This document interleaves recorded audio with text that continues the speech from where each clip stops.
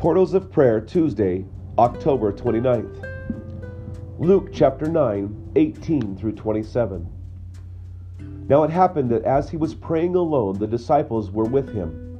And he asked, "Who do the crowds say that I am?" And they answered, "John the Baptist, but others say Elijah, and others that one of the prophets of old has risen." Then he said to them, "But who do you say that I am?" And Peter answered, "The Christ of God." And he strictly charged and commanded them to tell this to no one, saying, "The Son of Man must suffer many things, and be rejected by the elders and chief priests and scribes, and be killed, and on the third day be raised."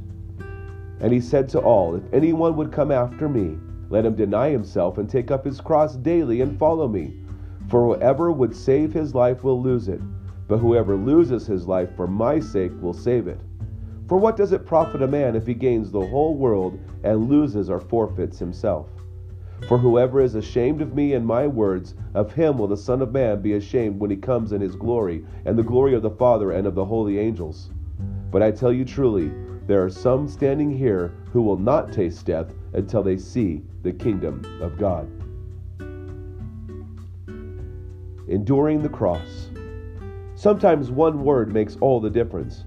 I love you, but this warranty covers everything except take up your cross daily. An occasional cross is expected in a sinful world, but a daily one seems a bit extreme. How can we possibly endure daily trials? Despite what it may seem at times, God never lets us carry them alone. In 2 Corinthians 12:9, God tells Paul and us the secret to enduring any cross: "My grace is sufficient for you, for my power is made perfect in weakness." Jesus knows firsthand the daily crosses we are carrying.